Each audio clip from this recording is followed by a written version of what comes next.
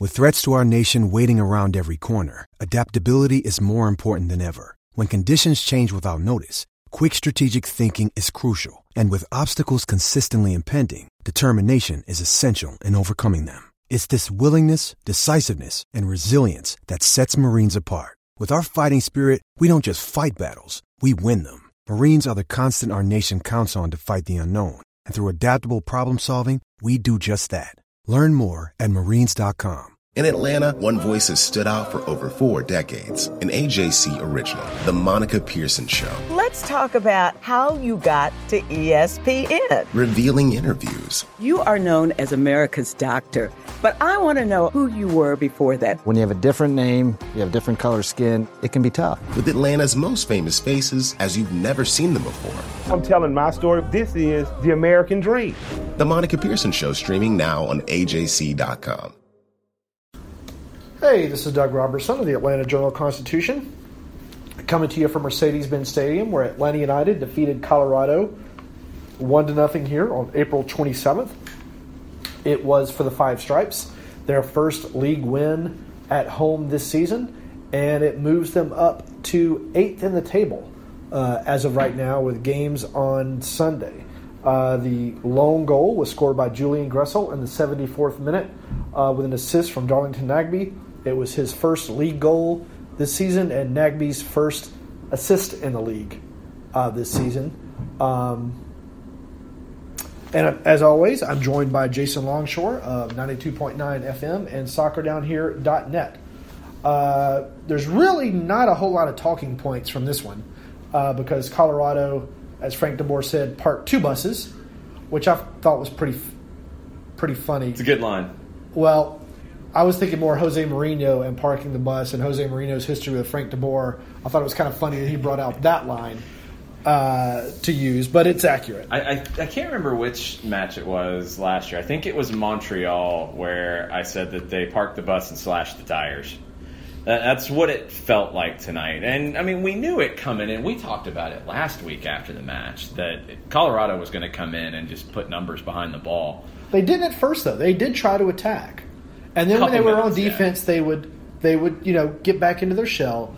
But then as the game went on, they really just kind of stopped trying to get forward. There's a couple things that go into it. So at the very beginning, they took a couple chances, a couple forays going forward, but then they started to sit deeper. And Atlanta had more of the ball and started to force them to sit deeper because Atlanta kept pushing them backwards.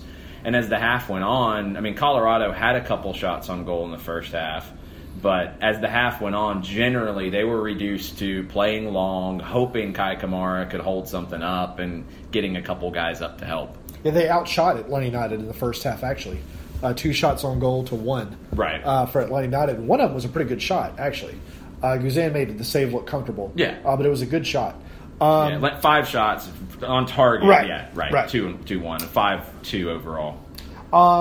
So the game keeps going. Atlanta United is, starting to find some holes, but still can't score. Shea puts a couple of good crosses across the front of the goal that nobody can get onto, and then DeBoer kind of rolls the dice and does a double sub with Eric Remedi on for Shea and Hector Villalba on for the ineffective Pity Martinez tonight. His instructions to Nagbe were, I want you to play on the left, to support the left fullback if he needs it, but to stay inside of Hector Villalba. We want, if they're going to create one-on-one chances for y'all, you got to take advantage of them. Sure enough, 3 minutes later, Nagbe beats 2 guys, gets to the end line, crosses the near post, Gressel runs on. I think he hit it off the post and into the goal. Yeah, you're overloading that side of the field, and Colorado had made, or actually they had not made the substitution yet. You're overloading the side of the field where their 16-year-old Sebastian Anderson is starting his first match in MLS. It's a very strategic decision to, at that point, and the sub happened not like a few minutes before the goal, so we don't know how it would have played out. It was a 71st minute sub and 74th minute goal. Yeah. I thought when the sub was made that Lorenowicz was dropping into the back line, Leandro Gonzalez-Perez was sliding over to nominally be a left back, but Nagbe was pretty much on the whole left side. You overload the youngest player on the field. You create the opportunity. I don't know what it is. Every time that Darlington Nagbe comes over and has a conversation with DeBoer in a match, he looks like a different player. Yep. And he created the turnover, drove into the 18, beat a player, puts in the cross, goal. It was what the team needed at that moment. Then immediately afterwards, and this is, I think, an underrated part of the performance, is you've rolled the dice. You've made those substitutions. You have no semblance of shape at that point because you had to go for it. And Darlington Nagbe plays left back for a little while to see you out and wait on what Anthony Hudson was going to do because he had one more substitution left. And they're going to go for it at this point because they've got nothing to lose. So what are they going to do?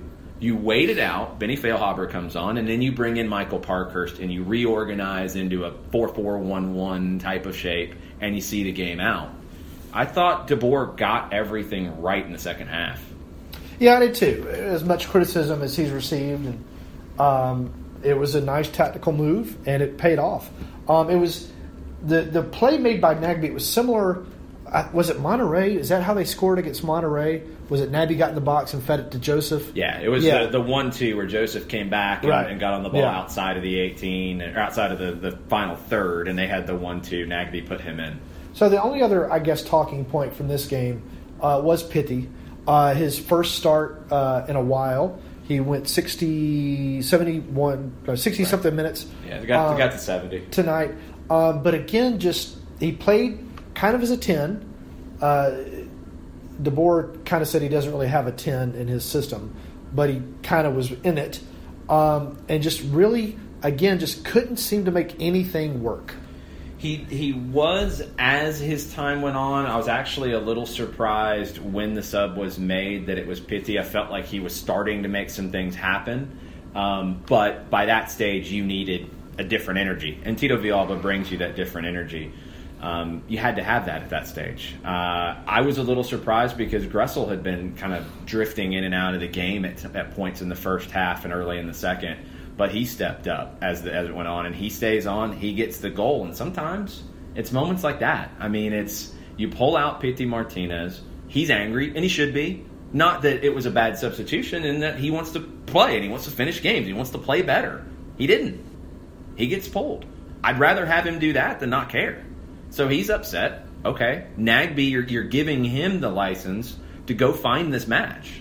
Go find us a goal, Darlington. Go do this, and he did. And Gressel makes a selfless run across the 18 to get to the near post, and it's a toe poke. Yeah. You know? I mean, but that's what it is sometimes. That's what the game gives you. Yeah, I mean, I'm beginning to wonder if the sample size is big enough with Pitti, just wondering about the effectiveness of the offense as it's currently run. It just seems to get really static. Tonight it's hard to tell because Colorado was so defensive for most of the last half of the first half and the rest of the game. It's just hard to tell. I just can't figure out how he fits in within Atlanta United's formation and with the personnel.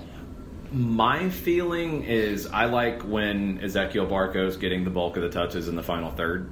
That's where I feel like the team is its best. He can do that from a wide position. He can do that centrally. The positioning is not the thing. It's who is the player you're playing through. I think there is a bit of a challenge here because you're likely going to miss Ezequiel Barco to the U20 World Cup, and that could start, I think, possibly even after next week's match. Right. Depending on when everything happens and when Argentina's camp opens up. You're going to have to get somebody else going in that role. And if it's not Pitti, and based off tonight, I would say no, I'd rather have him with 40 touches as opposed to 80. I think it's Nagbe. Yeah. I think it's Nagbe, and I think that's who DeBoer trusts the most. Yeah. And whether that's wide or not, personally, I think it would be better for Pitti to be out wide. Yeah, see, that's the issue I have is I don't like Barco or Pitti out wide because neither of them have the 30-yard speed to beat a defender and get across him. Now, when I feel like you got Escobar back today, and he's rusty, but you got what you want out of Escobar. He's bombing forward. He's making things happen. He's overloading. Okay, cool. If you can get Bello, you have that on the left side. Then you don't need that left winger to be that guy that left winger can be somebody who tucks in a little bit more and combines and plays.